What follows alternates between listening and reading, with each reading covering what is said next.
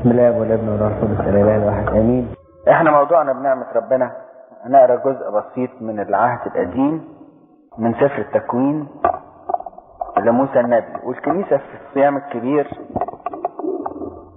بتقرا كتير من العهد القديم، التكوين والخروج والتثنية وأيوب وأشعية. عشان كده كنيستنا ما بتسيبش العهد القديم أبدا، وتيجي في أيام معينة تقرأ أسفار بحالها، مثلا زي يوم ختام الصوم مثلا نقرأ سفر طوبيا. في تكوين 13 بيقول: وحدث جوع، بسم الآب والابن والروح القدس واحد آمين. وحدث جوع في الأرض. لا، نقرأ الإصحاح 13. ولوط السائر مع إبراهيم في الإصحاح 13 كان له أيضا غنم وبقر وخيام، ولم تحتملهما الأرض أن يسكن معا، إذ كانت أملاكهما كثيرة. ما احتملتهمش الأرض يسكنوا سوا، مش عشان كانوا فقراء أو كانت الحالة الاقتصادية بسيطة، لكن ما احتملتهمش الأرض يسكنوا سوا لأن أملاكهما كانت كثيرة. دي نظرية طبعا اقتصاديا غلط دلوقتي. يعني دلوقتي بيقولوا سبب الحروب ان في مجاعات او في دول فقيرة ودول نامية، مش كده؟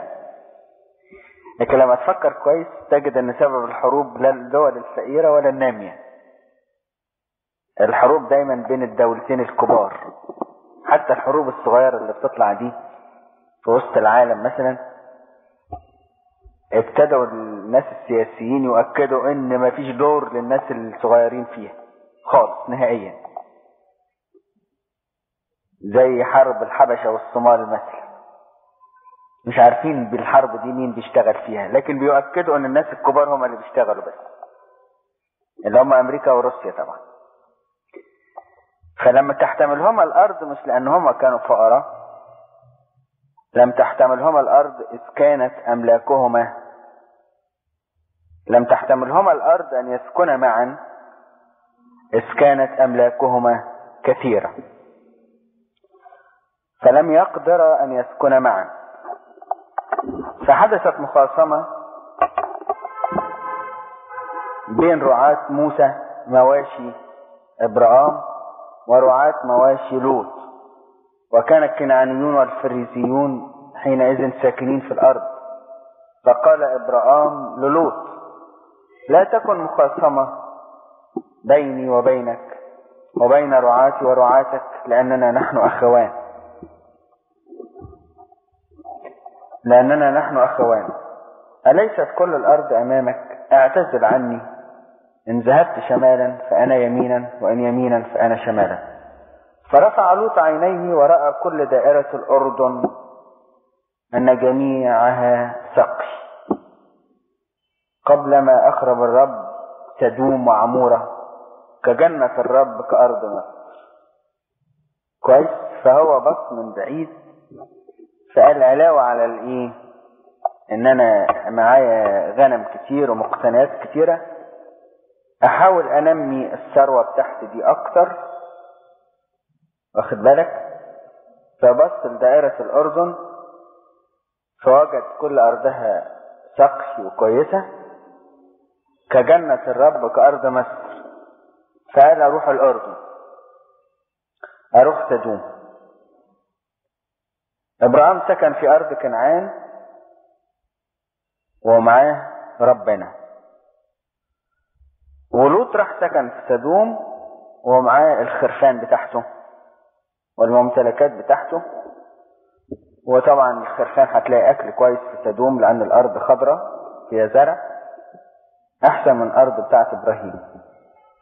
إنما الكتاب المقدس بيعلق على الموضوع ده، بيقول: وكان أهل سدوم أشرارا وخطاة لدى الرب جدا. كانوا معروفين، يعني قبل ما يروح لوط كانوا معروفين للوط ان بتوع سدوم دول اشرار جدا ده قبل ما يروح، مش لما راح اكتشف. كانوا معروفين انهم اشرار جدا. ولوط المسكين عنده بنتين، يعني ما فكرش حتى في البنتين بتوعه. شوف الانسان غريب جدا، فكر في ينمي ثروته علشان خاطر ايه؟ يقول لك هأمن مستقبل البنتين، ونسي ان ارض سدوم كلها اشرار، والبنتين بتوعه دول رايحين يسكنوا في ارض ايه؟ سدوم. بس لو سألت لوط يقول لك ما انا هعمل مستقبل ان شاء الله للبنتين.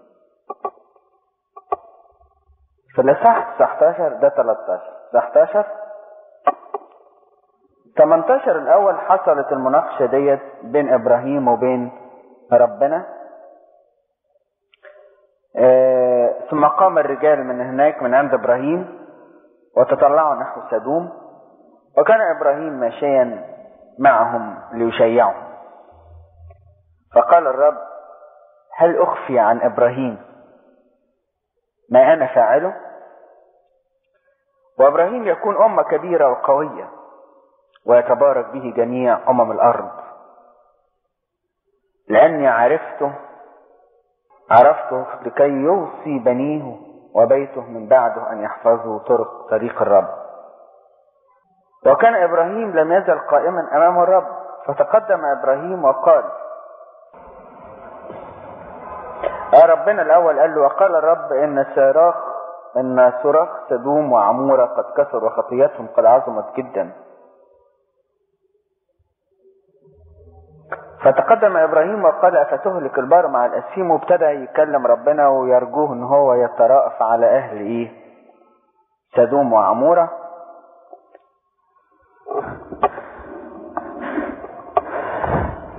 وبعدين قال له: يا ابراهيم ما فيهاش حد خالص كويس بالمرة. ابراهيم قال له: طب لو فيها 50 تسيبها؟ قال له: لو فيها 50 اسيبها. قال له: طب 40؟ قال له: لو 40. طب لو اقل سنه يقلل. لما اتكسف ابراهيم قال له: خلاص ما اقدرش بقى ايه اسيبها.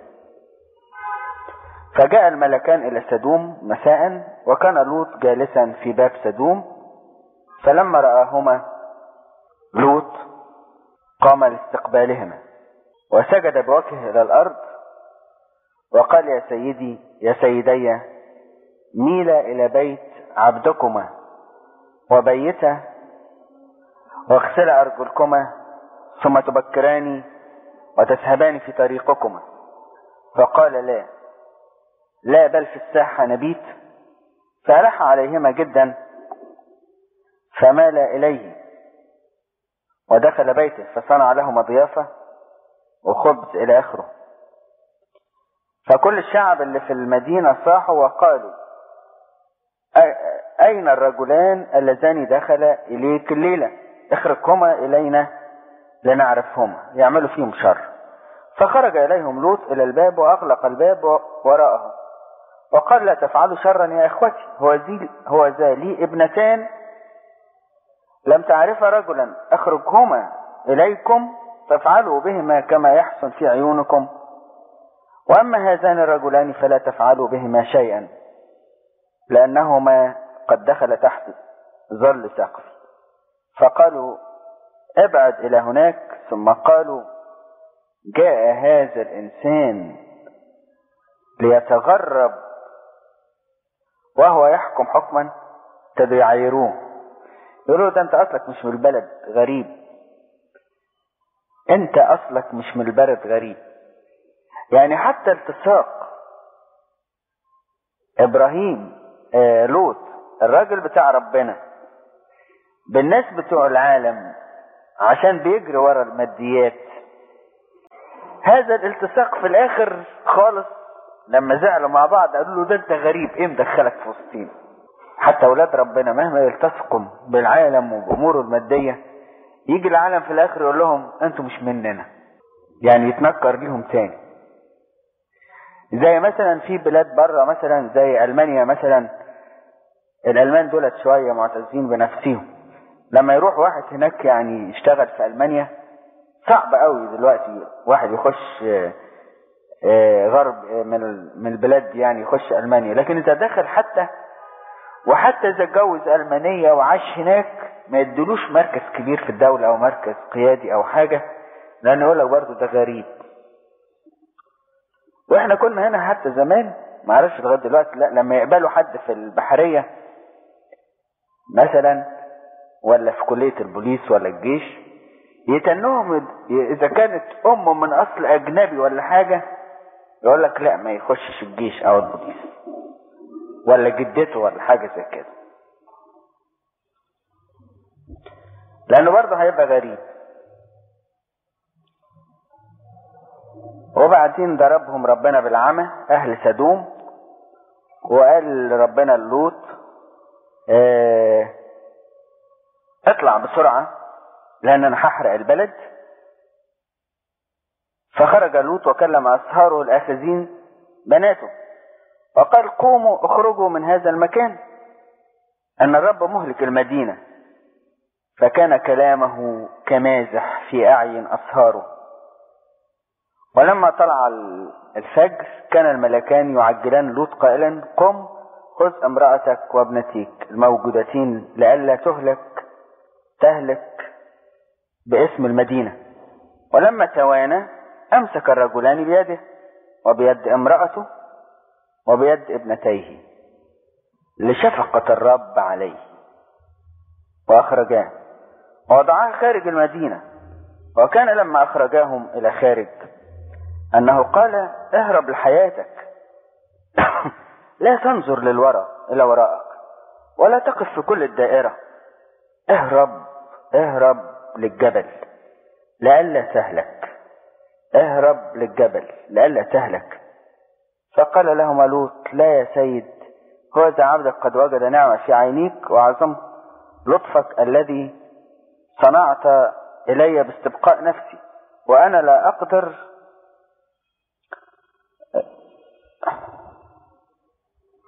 أن أهرب للجبل. فراح سكن في قرية صغيرة اسمها صغر. ولما أشرقت الشمس كانت النار والكبريت نزلت على سدوم واتحرقت البلد. ونظرت امرأة لوط وراءه فصارت عمود ملح إلى آخره. الموضوع ده من المواضيع اللطيفة جدا والمناسبة للأيام اللي احنا عايشين فيها دي. انت نفسك تعيش راجل كويس وانت كده في مستقبل شبابك، واخد بالك، ولسه كده يعني الدنيا بتتفتح امامك وبتخطط لنفسك. نفسك تكون راجل ناجح. وكلمة النجاح النهاردة في المجتمع اللي احنا عايشين فيه واخدة مقاييس كتيرة قوي. اقول لك فلان ده كان بيتاجر في معرفش في ايه، في شوية خردة وصغيرين، والنهاردة نجح وبقى كبير قوي. ده فلان، ونجاحه بقى نجاح فظيع، ودلوقتي بقى عنده شوف كذا عمارة. تعرفش فلان ده عمل ايه؟ سرق ايه؟ زور ايه؟ غش ايه؟ اكل حق ربنا؟ اكل حق ناس غلابة؟ دفع رشاوي؟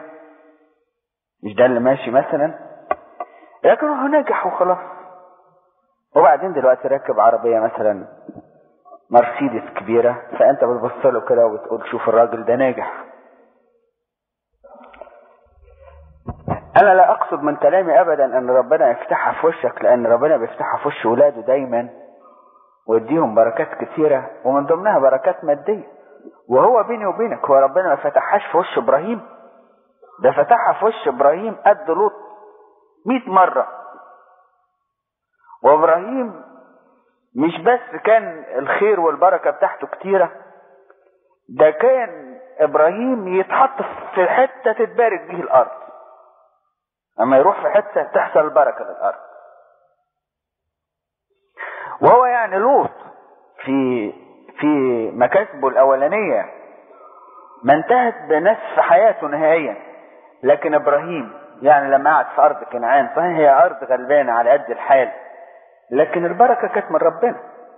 فانا ما بتكلمش عن كثرة البركة المادية، لكن انا بتكلم عن كيفية الوصول للدرجات الكبيرة دي. انت نفسك تكون كبير، اي عمل انت بتعمله نفسك تكون ناجح فيه، انت يعني متطلع ولك امال، واحنا مش عاوزين نكسر الامال بتاعتك دي في الكنيسة، ونفسنا ان انت تكون راجل كبير وراجل اعمال كبير وراجل ناجح. احنا نخسر حاجة؟ بالعكس، ده الكنيسة بتاعتنا تفتخر بيك. ونفسنا ان انت تكون من اوائل الكلية بتاعتك، ونفسنا ان تكون عالم ونتكلم عنك زي مجد يعقوب ومش عارف ايه والكلام ده، نفسنا كلنا. لكن انا مش بتكلم على البركة اللي اديها ربنا، دي من عنده. انا بتكلم على المنهج اللي بيسلكوه الناس النهاردة في الوصول للبركة ديت. المنهج، الطريقة اللي بيستغلها الناس عشان يوصلوا للبركة المادية دي. فانا هسيب قدامك موضوع للتأمل لطيف، سيبك من كلامي النهاردة، انما صدقني اعمل لك ملخص حلو كده لشخصية ابراهيم ولشخصية لوط، وحلل دي. تعرف ابراهيم كده من غير الخرفان اللي حواليه والغنم والبقر والحاجات دي، انت مجرد ما تذكر اسم ابراهيم كده تحس ان انت قدام راجل لارج كبير، تجد قدام راجل كبير، وتحس ان ابراهيم ده لما يروح في حتة الناس تعمل له 1000 احترام، راجل كبير. وتحس ان لوط بمقتنياته وبالممتلكات بتاعته مهما كبرت هو صغير برضه. لوط ده صغير مش كبير. المهم لما بقول لك الموضوع ده لطيف، ممكن انت تناقشه كويس مع نفسك وتبحثه، لان انت عن نفسك تكون راجل ناجح، وتشوف يعني تحب تكون ناجح من أي نوع، من النجاح بتاع ابراهيم ولا النجاح بتاع لوط. العجيب جدا ان ربنا مع ابراهيم كان يعني very strict. مرة ابراهيم كذب قدام فرعون، قال لسارة روح لفرعون وقولي له ان انا اخته احسن يقتلني. ربنا وقف دافع عني مع انه كذب، وقال لفرعون اوعى تمسه، وكرمه وقال له كويس كده يا ابراهيم اللي انت عملته، تكذب، طب ارجع لبيت ايل. قال له مفيهاش اكل، قال له ارجع لبيت ايل تاني. فرجع ابراهيم وتذكر عشرته الاولانية مع ربنا، وقال له ده الجلوس في بيت ايل هنا يا ربي احسن مليون مرة من نزول لمصر، حتى لو كانت كنت هضيع، يعني كانت رجلي هتتزحلق مع الناس اللي رجلهم بتتزحلق في الدنيا. ما هو ابراهيم كان هيحصل هينزل مصر وفرعون يتجوز مراته ياخدها منه، ويبقى ابراهيم اخو مرات فرعون، يبقى هيعينه مثلا وزير، هيبقى وزير عند فرعون. دي اقصى درجة كان هياخدها ابراهيم، كانت هتضيع مراته. يعني انا اوري لك بس زلة صغيرة في حياة انسان كانت ممكن تتعس حياته كلها. يا بخت الانسان اللي يمشي باستقامة امام ربنا. وانت بيني وبينك عاوز تقول لي دلوقتي، تعرف ابراهيم الكبير ده في العملة الوحشة اللي عملها قدام فرعون ده كان صغير، ما طلعش فيها جدع. اذا كان ده راجل ايمان وترك اهله وعشيرته، وكان هيقدم ابنه كمان، يوم يجي قدام فرعون ويكسب الكذبة الصغيرة دي. ده راجل اسمه ربنا كان معاه. وربنا فيما بعد لما كان يتكلم عن نفسه للشعب بتاعه يقول لهم انا اله ابراهيم، لما يحب يعرفهم يعني شوف العظمة، يقولوا انا اله ابراهيم. واحنا حتى عندنا التعبير ده دايما ناخده في الكنيسة في التماجيد، نقولوا يا اله مارمرقس اعنا اجمعين. اما ربنا بتاع الكل يا اله مارمرقس، او يا اله العذراء مريم اعنا اجمعين، او يا اله الست دميانة اعنا اجمعين. اشمعنى اله؟ قال اله القديسين. فربنا كمان من شوف ازاي البني ادم بيكبر. انا عاوز اوري لك بيكبر البني ادم ازاي. يكبر لما ينتسب لربنا مش لما ينتسب للتراب.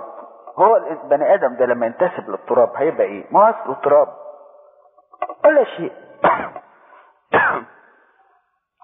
حتى لو خد له يومين يعني فخففه كده على الارض، انما هيتكشف ده اصله تراب.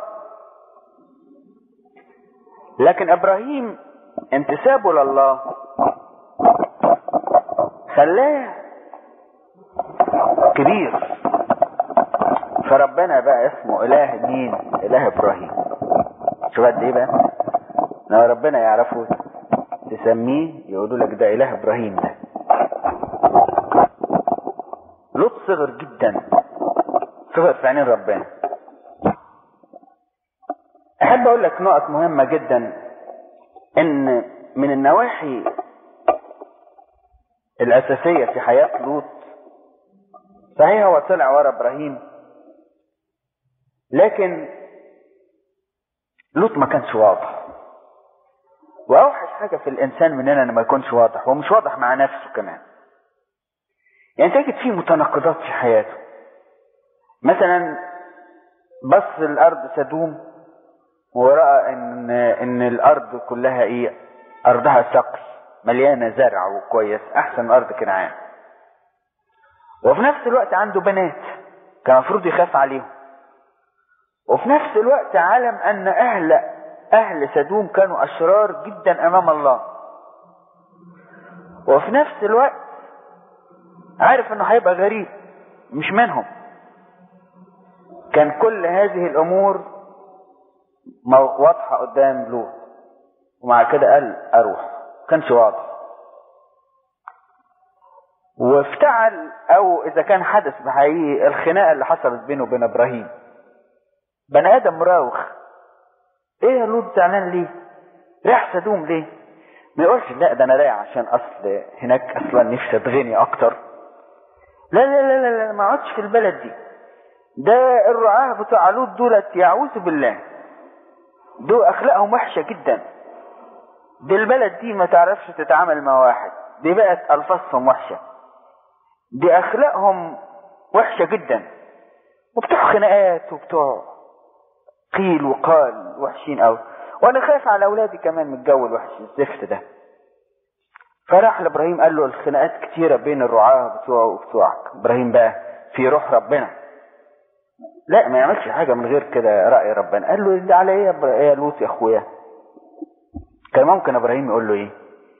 يقول له يا لوط فاكر انت لما كنت وقت صغير كده وكنت طالع معايا وانا اللي واخدك وانا اللي مربيك وانا اللي اديتك الغنمات ديت وانت ما كانش لك حاجة وانت اصلك وفصلك وانا اللي كونتك من لا شيء.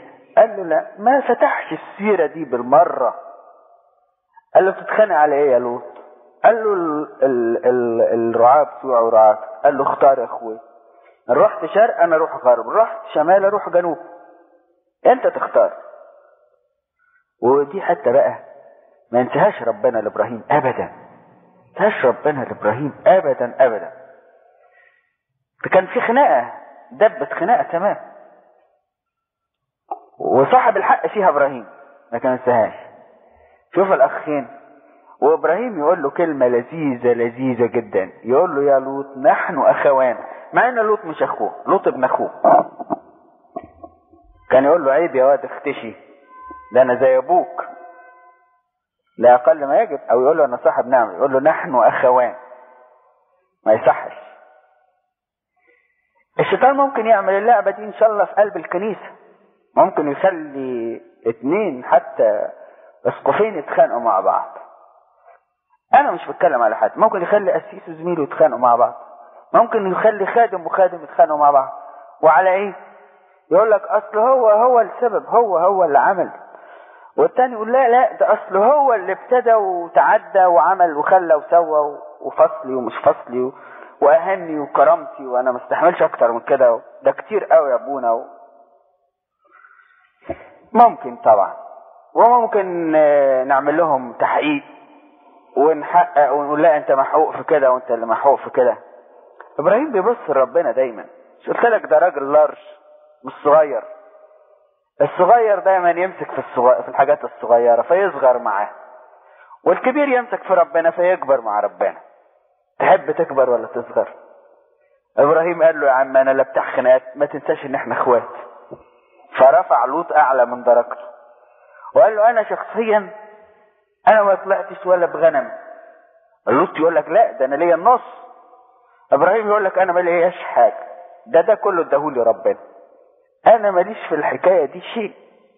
احساس ابراهيم الداخلي ان كل غنمه من غنمات بتاعته من ربنا اداله، وممكن يديله تاني ممكن ياخد.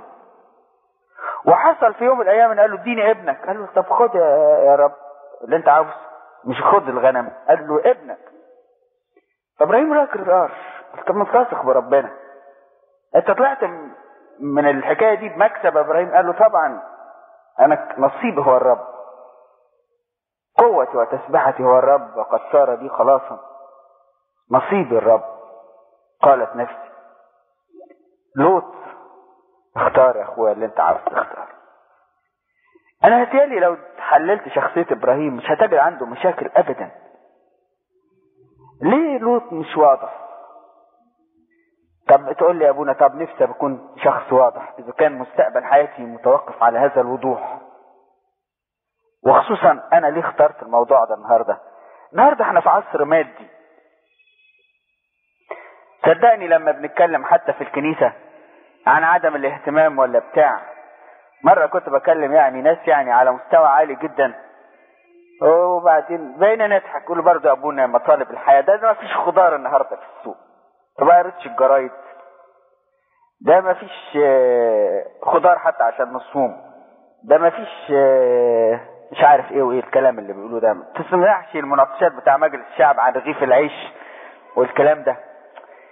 او بنبتدي نصغر وبعدين نيجي نرتب في مدايح كياك وان نقول كده، وان كنا فقراء في المال فانت مش عارف ايه بقت تغنينا وايه، ونقعد نمدح ونكتب ونألف ونوعظ. والانجيل بتاعنا كلامه كتير خالص.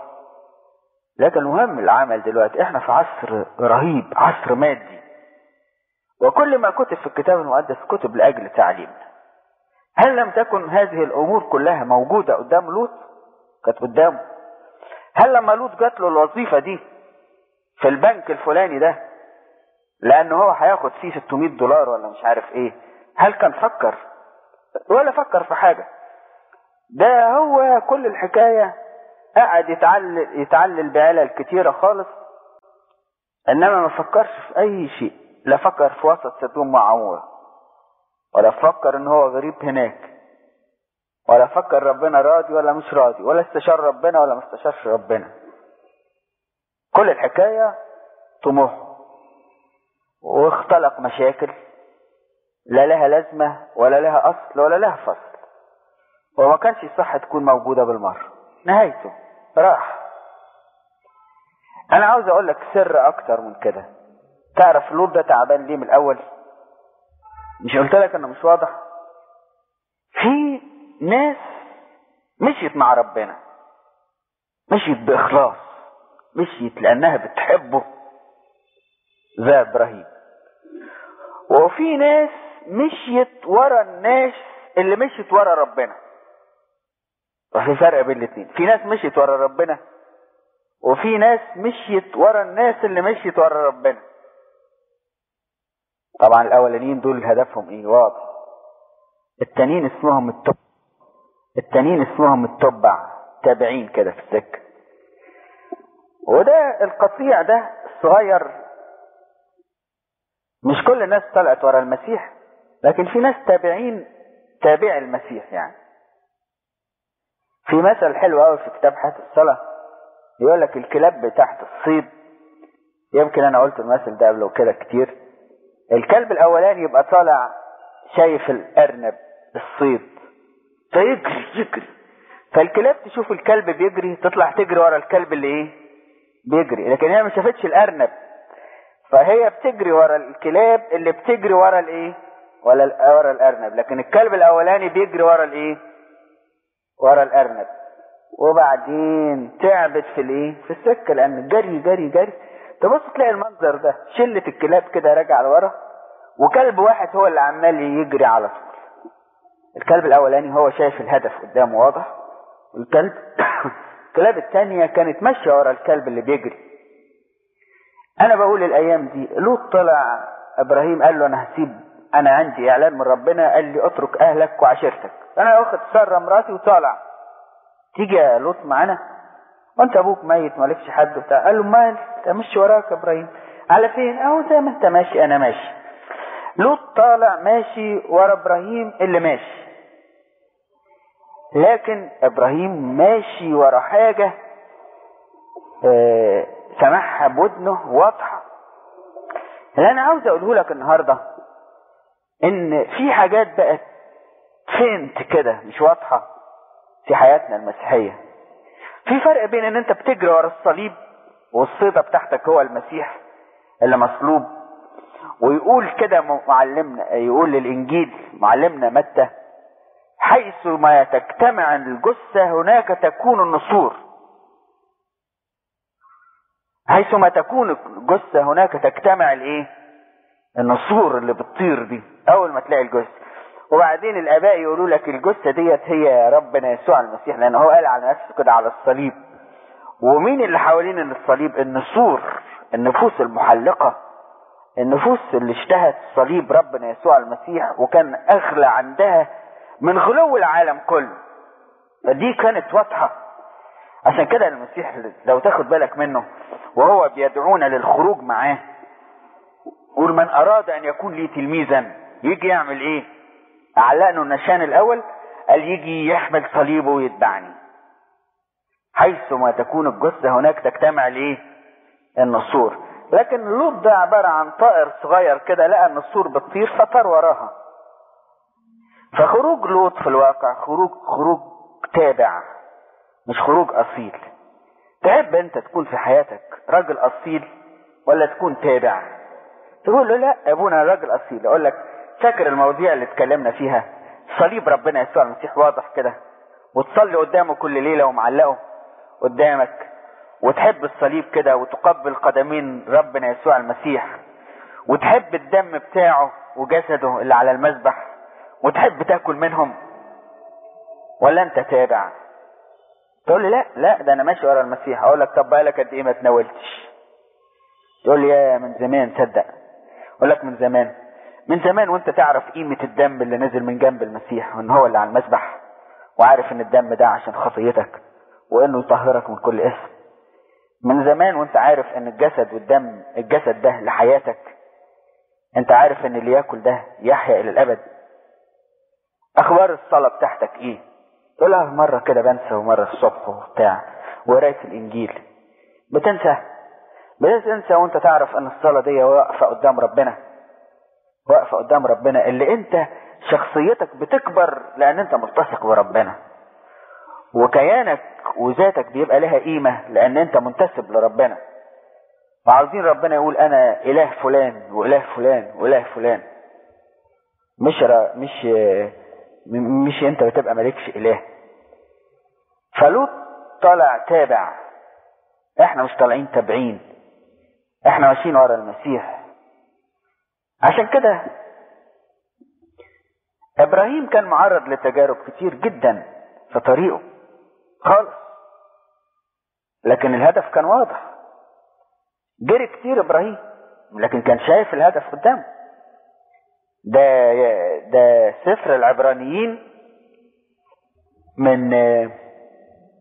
بيقول ان ابراهيم كان شايف، ترك اهله وعشيرته، سكن في الخيام وتغرب، لانه كان ناظرا الى المدينة التي لها الاساسات التي صنعها وبارئها والله. كان شايف قدامه السماء. ومرة من المرات يا جماعة ربنا يسوع قال عن ابراهيم ان ابراهيم ابوكم شاف يومي، اشتهى ان يرى يومي فرأى وفرح وتهلل. وشاف يومي امتى ابراهيم شاف المسيح، شافه على الصليب. وشافه امتى على الصليب؟ شافه هو بيمسك السكينة ويذبح ابنه. شافوا في اقصى محنة واقصى تجربة مر بيها. تفكرك ابراهيم ده سهل؟ ابراهيم من جوه ده قوة جبارة بركة. شاف صليب ربنا يسوع المسيح وشافه وتهلل وشاف وحس باحساسات الله ومحبته ليه. وسفر ابراهيم كله لما رأى الله محبتك ليه، شاف قد ايه ربنا بيحبه وبيقدم ابنه وحيده على خشبة الصليب من اجله. فقال له وانا اقدم ابني عشانك، ده يبقى انا ما قدمتش حاجة كمان بجانب اللي انت قدمته ليا.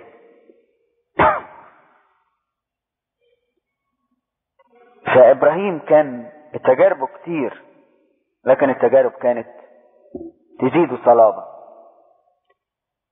لوط كانت التجربة تهزه، تجيب له مصيبة. التجربة بالنسبة للوط مصيبة. ساعة اللي ربنا ما كان يحرق المدينة، لوط اتبرجل وطلع يكلم أسهاره وخبطوا على الباب وبقى حالته حالة. ولوط كان يا عيني غلبان. دي نقطة مش عاوز افوتها، دي نقطة ربنا فكرني بيها. ان لوط في سدوم وعمورة، عاوز اسألك سؤال، كان سعيد ولا ما كانش سعيد؟ دي حتة بقى احنا بندور عليها. احنا اتكلمنا الاول عن الواحد عاوز يكون طموح وكبير، كويس. النقطة الثانية، طب طموح وكبير، عرفنا انه بقى كبير. هل الناس الكبار كلهم سعداء؟ طب ابراهيم كان كبير، كان عنده غنم وبتاع وربنا فتحها في وشه، ولوط كذلك. ابراهيم كان سعيد في التجارب، سعيد وفي الضيق سعيد، في كل حاجة سعيد. ايه ابراهيم سعيد باستمرار؟ قال سعيد دايما. ليه؟ قال كل يوم كده اسمع من آن لآخر كده، اسمع صوت ربنا في ودني وابقى فرحان جدا وابقى في منتهى السعادة. وساعات اقف على المذبح كده واقدم له ذبيحة وفرحان. طب تعالى يا لوط، انت دلوقتي مش كترة التركة بتاعتك وانت سعيد؟ يقول لك وكان البار يعذب نفسه، البار بأفعالهم الأثيمة بالسمع والنظر. لوط شخصيا كان في منتهى العذاب. ليه؟ لأن لوط أصله كويس، يعني لوط أصله برضه يعرف ربنا. فلما راح سدوم فرأى الناس بيعملوا الشر علني كده، لدرجة ان الملاكين اللي راحوا عاوزين يعملوا معاهم الشر. فكان البار يعذب نفسه البارة بالسمع والنظر بأفعالهم الأثيمة، من أجل أفعالهم الأثيمة. يعني إذن أعمال الشر اللي كانت بتتعمل في سدوم وعمورة دي كانت بتحرق قلب لوط، وكانت عينيه تعبان، فكان بيقاوم، فكان بيحصل له صراع داخلي. وبعدين يسمع كلام الشر، والشر أصله لذيذ ومغري وفي متعة، فيسمع الشر وبعدين بودانه دي، وبعدين يقول لا سد وداني، هيحط فيهم طين ولا قطن ولا اي حاجة عشان يسدهم ما يسمحش، وبعدين يتعذب المسكين. يعني الكتاب المقدس كشف لنا في عهد النعمة ان الفترة اللي قضاها لوط في سدوم وعمورة كان في منتهى التعاسة الروحية. وعشان كده الكتاب اداله لفظ بار، لانه قدر ان يعذب نفسه. يعني الحتة اللي اتحسبت للوط انه عذب نفسه بالسمع والايه والنظر. طب انا ايه اللي حبكني على العملية دي؟ اذا كان الحتة دي فيها عثرة رهيبة بالسمع والنظر، ايه اللي وداني للشر ده؟ فكان لوط يعذب نفسه البر. فالنهاية ان لوط ما كانش سعيد، ما كانش سعيد ابدا في الخطة اللي عملها دي. فحياته كانت كلها تعاسة. وفي الاخر بقى فقد مراته طبعا، واتجوز بنتيه وهو سكران، وهرب لبلد اسمها صغر، والاسم حتى لطيف، صغر من كلمة صغير، ما اللغة العبرية قريبة من العربي. فصغر يعني ايه؟ صغير، لانها قرية صغيرة. شوف بقى اللي مشي ورا العالم انتهى الى فين؟ الى قرية ايه؟ صغر. لكن ابراهيم اللي مشي ورا ربنا نسله بقى كنجوم السماء والرمل اللي على شاطئ ايه؟ البحر. ومن نسله جه المسيح رب المجد. لوط جه من نسله مين؟ فما كانش سعيد، والنهاية ما كانتش ايه كويسة. انا ما بلغيش ان شخصية لوط كان فيه صفات كويسة، لكن كواسة لوط دي او صفات كويسة يا دوبك انقذت نفسه بالجهد يعني ساعدته ان هو ضحى ودي اضافة الغرباء، دي برضو صفة حلوة يحبها ربنا خالص. ان هو لما حبوا يعملوا شر في الملكين برضو ربنا قال له هو قال خدوا بناتي وما تعملوش شر فيهم. انه سمع كلام الملكين وساب بقى. والرجوع للحق فضيلة، يا ريته كان عملها من زمان. يا ريته لما بعد ما قعد شهر ولا شهرين قال لا يا ولد، الحتة دي مش بتاعت ولاد ربنا يعيشوا فيها، فارجع وسيبك من حكاية الارض دي وارجع بالغنمات. انا ما عرفش اللي حصل ايه، هو قال لنفسه ولا مراته قالت له، قالوا له عيب يقولوا علينا ناس ايه صغيرين، طلعنا ولمينا عزلنا وطلعنا بره ورجعنا كده يضحكوا علينا، مش احنا لنا كرامة برضو؟ ليه كونك ترجع بسرعة لربنا وكونك تفلت من الشر بسرعة، دي شطارة ديت ما فيهاش لا تقول انا طلعت صغير ولا انا كنت كبير الاصول وبتاع مش كده والكلام ده كله. لا، الشطارة انك تلحق تهرب. واخر انذار وجه للوط اهرب بسرعة من المدينة. وكان طلوعه في مفيش يعني جم بالليل والصبح في الفجر لازم تطلع فورا. طب ما قعد سنين طويلة ما كانش طلع ليه بالراحة احسن؟ لا يعذب نفسه ولا يعيش في وسط ناس اشرار ولا حاجة. قال لا، الكرامة بتاعته ما تسمحلوش.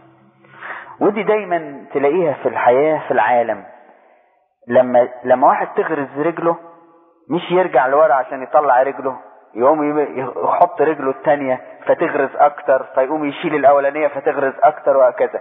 كل ما تغرز يغرز اكتر وهكذا. بص تقول لك ايه، يعني انا قدامي الصورة في ذهني واحد ابتدى في حاجة في مشروع وعرف انه غلط، يقول لك بس انا صرفت فيه كتير ما اقدرش اتراجع، الناس هتقول عليا ايه، ويمشي اكتر يغرق اكتر، كل ما يخش جوه اكتر يغرق اكتر، وتنه يغرق لما يغرق خالص. لا، الشطارة ان الواحد من الخطوة الاولانية يرجع لورا بسرعة، دي شطارة. عايز تبقى كبير اوعى تقول ان انا كرامتي قدام الناس ايه، كرامتك قدام ربنا مش قدام الناس، مش قدام الناس كرامتك قدام مين؟ قدام ربنا. لما انت عرفت ان في خطأ وصلحت خطأك ورجعت لربنا تبقى انت راجل كبير، تبقى انت راجل ايه كبير، لانك قلت انا غلطان ورجعت لربنا. مين قال انت بقى صغير؟ لكن تمشي في الشر تقول خلاص وانا دلوقتي ارجع ازاي وافلت من اصحابي ازاي، والشله اللي انا اتصاحبت معاها وانا طلعت معاهم ويقولوا عليا ايه؟ ما هيقولوا عليا عيل، وهيقولوا عليا رجع تاني، وهيقولوا عليا ده انت مش عارف ايه، وهيقولوا لا، ما انا صعب ارجع الكلام ده. لا، ارجع تبقى كبير في عينين ربنا احسن ما تبقى كبير في عينين الناس مش هتفيدك. انا مش هنسى الدور الحلو بتاع ربنا المحبوب اللي بيحبنا اللي عمله مع لوط، انه يبعت له ملاكين ويقول له يا لوط اطلع من البلد بقى، واطلع فورا. قال له طيب بس ورايا العزال، لان لو اطلع كده من غير ما اخد معايا حتى بطانية وشوية غطا وشوية اكل وشرب وبتاع وانا طالع، لو قابلني ابراهيم في السكة هيقول عليا ايه؟ بتبقى فضيحة، ولا واحد من الرعاة بتوعه. قال له اطلع بسرعة مش هينفعك الكرامة دي. ولما تلكأ فشدوه. ساعات ربنا بقى يستخدم معانا العنف، ده حلو، ربنا ده لذيذ. يا رب ما تسيبناش ابدا لجهلاتنا ان احنا نتورط، لكن احنا عاوزين ايدك الشديدة دي عشان خاطر انقاذ حياتنا. ما تسيبناش حتى لو تورطنا، لكن هتفضل امانتك انت ومحبتك، وحتى ان كنا غير امنة انت تبقى امين الى الابد. حتى ان بعدنا عنك لكرة بعيدة انت هتظل سهران ومستني رجوعنا. وحتى تلكعنا في خروجنا من سدوم هتبعت ملاكين وتشدنا ونستدعى الامر تخلينا نخسر كل حاجة. وبعدين تبص تلاقي لوط يطلع كده يقولوا له شوف خسرت كل حاجة وطلعت. قال لهم الحمد لله اللي طلعت بجلدي، دي البلد كلها هتتحرق. فكرك ايه الحاجات المادية دي كلها؟ يقول لك الكتاب المقدس قالها ينحل العالم كله، تنحل العناصر بضجيج. والجماعة اللي بيدرسوا كيمياء وطبيعة يعرفوا يعني ايه لما تنحل العناصر، يعني تبقى قنبلة ذرية يعني، لان العنصر ده ابسط حاجة. لو تنحل العناصر يبقى يعني الاتومز بتنفجر. فلما تنحل العناصر بالضجيج يبقى فاضل ايه؟ ما هو ده العالم اللي الناس بتجري وراه بتاخد كرامتها منه. انذار ربنا ليه انذارين مهمين. نمرة 1 اهرب لحياتك للجبل. نمرة 2 ما تبصش لورا. شوف بقى، انا كنت طيب معاك يا لوط وانا ما هملتكش لسبب واحد، لان انت كنت بتعذب عينك نفسك بالسمع والنظر، كل ده عشاني فانا ما سبتكش. وفي حاجة تانية خلتني ما سبكش كمان، ان انت قريب ابراهيم، وان ابراهيم وصاني عليك وتشفع من اجلك ما حرقش المدينة، لكن ما كانش ممكن. بس قدامك حاجتين: خروج بسرعة فورا، بسرعة. التوبة ما تتأجلش يا لوط، ما هتتحرق البلد، مش هتلاقيها بعد كده. الهروب بسرعة. ثانيا تهرب للجبل. اشمعنى الجبل؟ قال له تهرب للجبل بقى يعني تبتدي تتفطم عن العالم ده. الجبل يخليك راجل كبير. ما ابراهيم ساكن في الجبل، ابراهيم التصق بالله بقى كبير. انت رحت سكنت لي في الحتت الواطيه، تبقى واطي تنزل تنحدر زيهم. حتى الكتاب المقدس لما يقول على ابراهيم يقول وانحدر الى مصر. عارف كلمه انحدر يعني ايه؟ نزل وطى للواطي تحت. ولما طلع من مصر يقول لك وصعد من مصر الى بيت ايل. الى بيت ايل الحته اللي فيها الايه؟ المذبح. فانت تطلع يا ابراهيم تهرب للجبل. والجبل يا احبائي هو يسوع المسيح ربنا. يقول عنه المزمور جبل الله الجبل العالي، ما بالكم تظنون جبال مجبنة، لأن هو العالي. فيقول رفعت عيني إلى الجبال من حيث يأتي عوني، معونتي من عند الرب. ويتكلم عن أورشليم يقول مدينة متصلة بعضها ببعض، الجبال حولها والرب حول شعبه. الجبل العالي هو ربنا يسوع المسيح. روح يا لوط تتحصن في الله. روح لأن مالكش قيمة.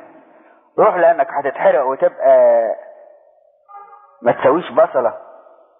اهرب والتجئ للجبل. دي النقطة الأولانية، ودي نصيحة الكتاب المقدس ليك يا عزيزي، وانت اخويا الشاب، وانت اللي عاوز تبقى كبير وتورطت ونزلت لتحت وانحدرت.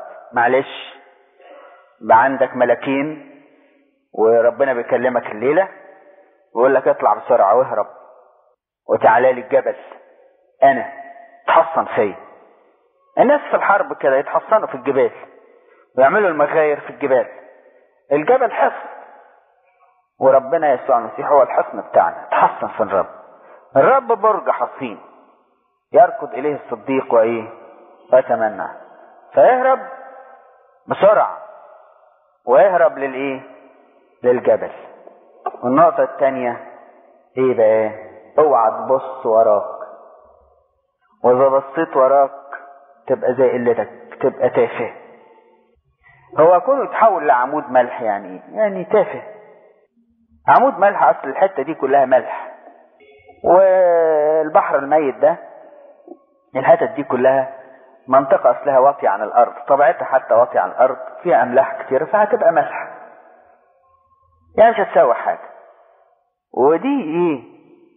دي طالعة ورا الملاكين وبس. هي قلبها وعينيها واشتياقاتها مربوطة فين؟ في سدوم وعمورة. عاملة زي بني اسرائيل لما طلعوا من مصر، طلعوا وسابوا العجل أبيس في مصر، وجوه قلبهم حطوا عجل. ولما سابهم موسى شوية قالوا يلا نعمل عجل، فطلع العجل من جوه قلبهم، فبص له العجل بقى قدامهم وقال له هذه آلهتك يا إسرائيل التي أخرجتك من أرض مصر. جابوه من وين المصيبة العجل ده؟ قال ده كان جوه مخبينه جوه قلبهم، بس كل الحكاية يجسموه في حتة ذهب، لكن الصورة اوريدي كانت مرسومة وجاهزة جوه القلب. دول طلعوا العجل في قلبهم. فده خروج خطير جدا. قال كل واحد طلع من مصر والعجل في قلبه وبصص للورا لن يدخل أرض كنعان. وفعلا لم يدخل ولا واحد من اللي خرجوا من دولة أرض كنعان، لأن العجل كان في قلبهم. ترضى بالنهاية الوحشة دي؟ مادام أنت مسيحي وماشي ورا ربنا، ليه قلبك منتوش في العالم؟ ليه أحاديثك كلها عالمية؟ ليه كل أمالك في الأرض؟ ليه كل اشتياقاتك عالمية؟ ليه كل أصدقاء كله في العالم في العالم في العالم؟ قلبك منتوش لورا كده خالص، ماشي صحيح وطالع من المدينة وماشي ورا الملاكين، لكن كل قلبك ورا. هو بيقول له ايه؟ بيقول له اوعى تبص لورا. تور يعني ايه تبص لورا؟ طب مين هيبص لورا صحيح؟ ده بيقول له اهرب بسرعة واجري لان النار وراك. هيبص لورا ليه؟ اللي يبص لورا اللي قلبه ورا. دي عينات خطيرة جدا، يا خسارة انتهت في ثانية، رغم انها طلعت زي الشعب اللي خرج من ارض مصر لكن ما وصلش كنعان. ربنا ايام جدعون قال له انا هبعتك عشان تخلص شعب اسرائيل. فنادي للناس، نادى للناس، قال له كام؟ قال له 32,000 طلعوا ورايا. قال له كتير دول، قول اللي عاوز يرجع يرجع. قال اللي عاوز يرجع يرجع، فبص لقى رجع ايه؟ اظن 20,000. ففضل 12 بس عشان كلمة اللي عاوز يرجع. طب ودول كانوا طالعين ليه؟ قال كانوا طالعين كده ماشيين ورا اللي ماشيين، لكن لما قالوا لقوا في حرب رجعوا 20,000. قال له 12. قال له طيب. قال له فضل ايه؟ 12. طيب كويسين، خدهم على البحر وخليهم يشربوا. اللي تلاقيه كده يقعد على البحر كده على النهر ويستريح ويتربع بقى، ويجيب ايه؟ ويجيب كوبايه كده وياخد ميه ويعبي في الزمزميه بتاعته ولا في الازازه ويقعد يشرب ويتمتع بالميه كده، تركنه الجنب. واللي يقف على النهر السلاح في ايده كده ويلغ بايده زي الكلب لما يجي يشرب يعمل كده بلسانه، يلقط الميه لقط كده ويلغ بلسانه زي الكلب كده بايده. فالفلاحين كده يشربوا الميه كده ايه؟ ينطروها لبقهم كده بسرعه. قالوا ده تفرزوا الجنب. ففرز اللي عملوا كده لقاهم 300 من ايه؟ من 12,000. قالوا دول ينفعوا. قال له دولت عاوزين يستربعهم ويقعدهم ويشربهم وياكلهم، دولت مش بتوع حرب، دول مش بتوع خروج معاك. هات لي الناس ديت المستعده اللي ما رمتش سلاحها، هات يا دوبك اللي اخذت من العالم ميه يا دوبك على قد احتياجاتها، هات لي النفوس اللي ما رمتش السلاح بتاعها واللي هي حاطه في قلبها انها طالعه تحارب. لان احنا ما نضحكش على ربنا، ما نضحكش على نفسنا كمان. لوط فيه ضحك على نفسه وعلى مراته، ومراته ضحكت على نفسها من الاول، من اول طلوعه الاولاني. لاجل هذا احبائي مفروض يكون الهدف بتاعنا واضح، سكتنا واضحه، عشان نكون كبار ونكبر مع يسوع اللي هو نصيبنا. ولا تتضايق من العالم ده لما يعايرك باي حاجه، قول نصيبه هو الرب. ولو خسرت كل حاجه، لما بولس خسر مركزه المادي وخسر يمكن حاجاته الماديه كمان ومركزه الاجتماعي، وبعدين قالوا له يا بولس مش كنت زمان وكنت قال كل ما كان لي ربح حسبته نفايه لاجل لكي اربح المسيح. عشان انا كسبت المسيح يبقى انا كسبان. مين قالك ان انا خسرت؟ انا نفسي كده وانت ماشي ورا المسيح وانت شايل الصليب، ولو اتبهدلت في الدنيا وفقدت حاجه وسالوك قول لك خسرت، قول لهم مين قال ان خسرت؟ لما يبقى نصيبي انا المسيح يبقى منين دي خسرت؟ يعني ما تعرفوش تحسبوا. اللي يبقى نصيبه المسيح يبقى خسران؟ ما بقاش خسران. اللي يبقى نصيبه كل حاجه ما عدا المسيح يبقى هو الايه؟ يبقى هو الخسران. مرات لوط طلعت وسدوم جوه قلبها. قال لها ارجعي لسدوم، يلا اتحرقي معاهم، مفيش نار هتحصلها تحولي لعمود ملح، تبقي زيهم وخلاص، تراب وانتهينا.